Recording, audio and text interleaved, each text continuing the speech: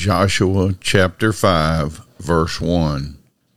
As soon as all the kings of the Amorites who were beyond the Jordan to the west, and all the kings of the Canaanites who were by the sea, heard that the Lord had dried up the waters of the Jordan for the people of Israel until they had crossed over, their hearts melted, and there was no longer any spirit in them because of the people of Israel.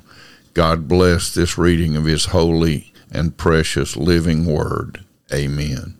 When the enemy hears that the Israelite army walked through the Jordan River at flood stage on dry ground, and the river stopped to let them through, it says their hearts melted.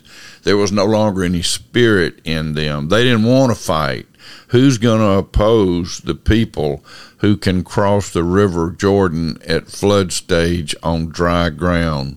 That their God is so strong that he can make the waters of the river Jordan stop and stand to the left and the right of his people, over 2 million people, as they crossed on dry ground. The strong witness there was the work of God, but the people lived that out, and so God used them as witness to the Amorites and the Canaanites. Well, there may not be any more Amorites and Canaanites, but there are plenty of people in this world, and many of whom don't know Jesus as Savior.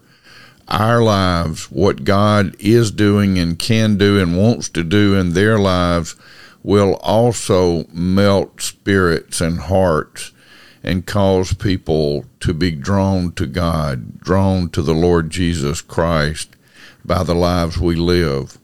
Are we living in such a way as God is reflected in our daily lives, in how we think, speak, and act, what we do and what we don't do?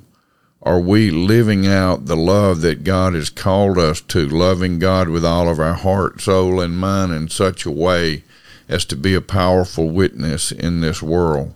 Are we loving our neighbors as ourselves?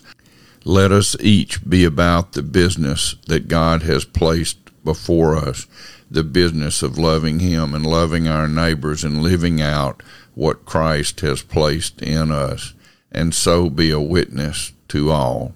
Amen. God bless you. Have a great, great day in the Lord.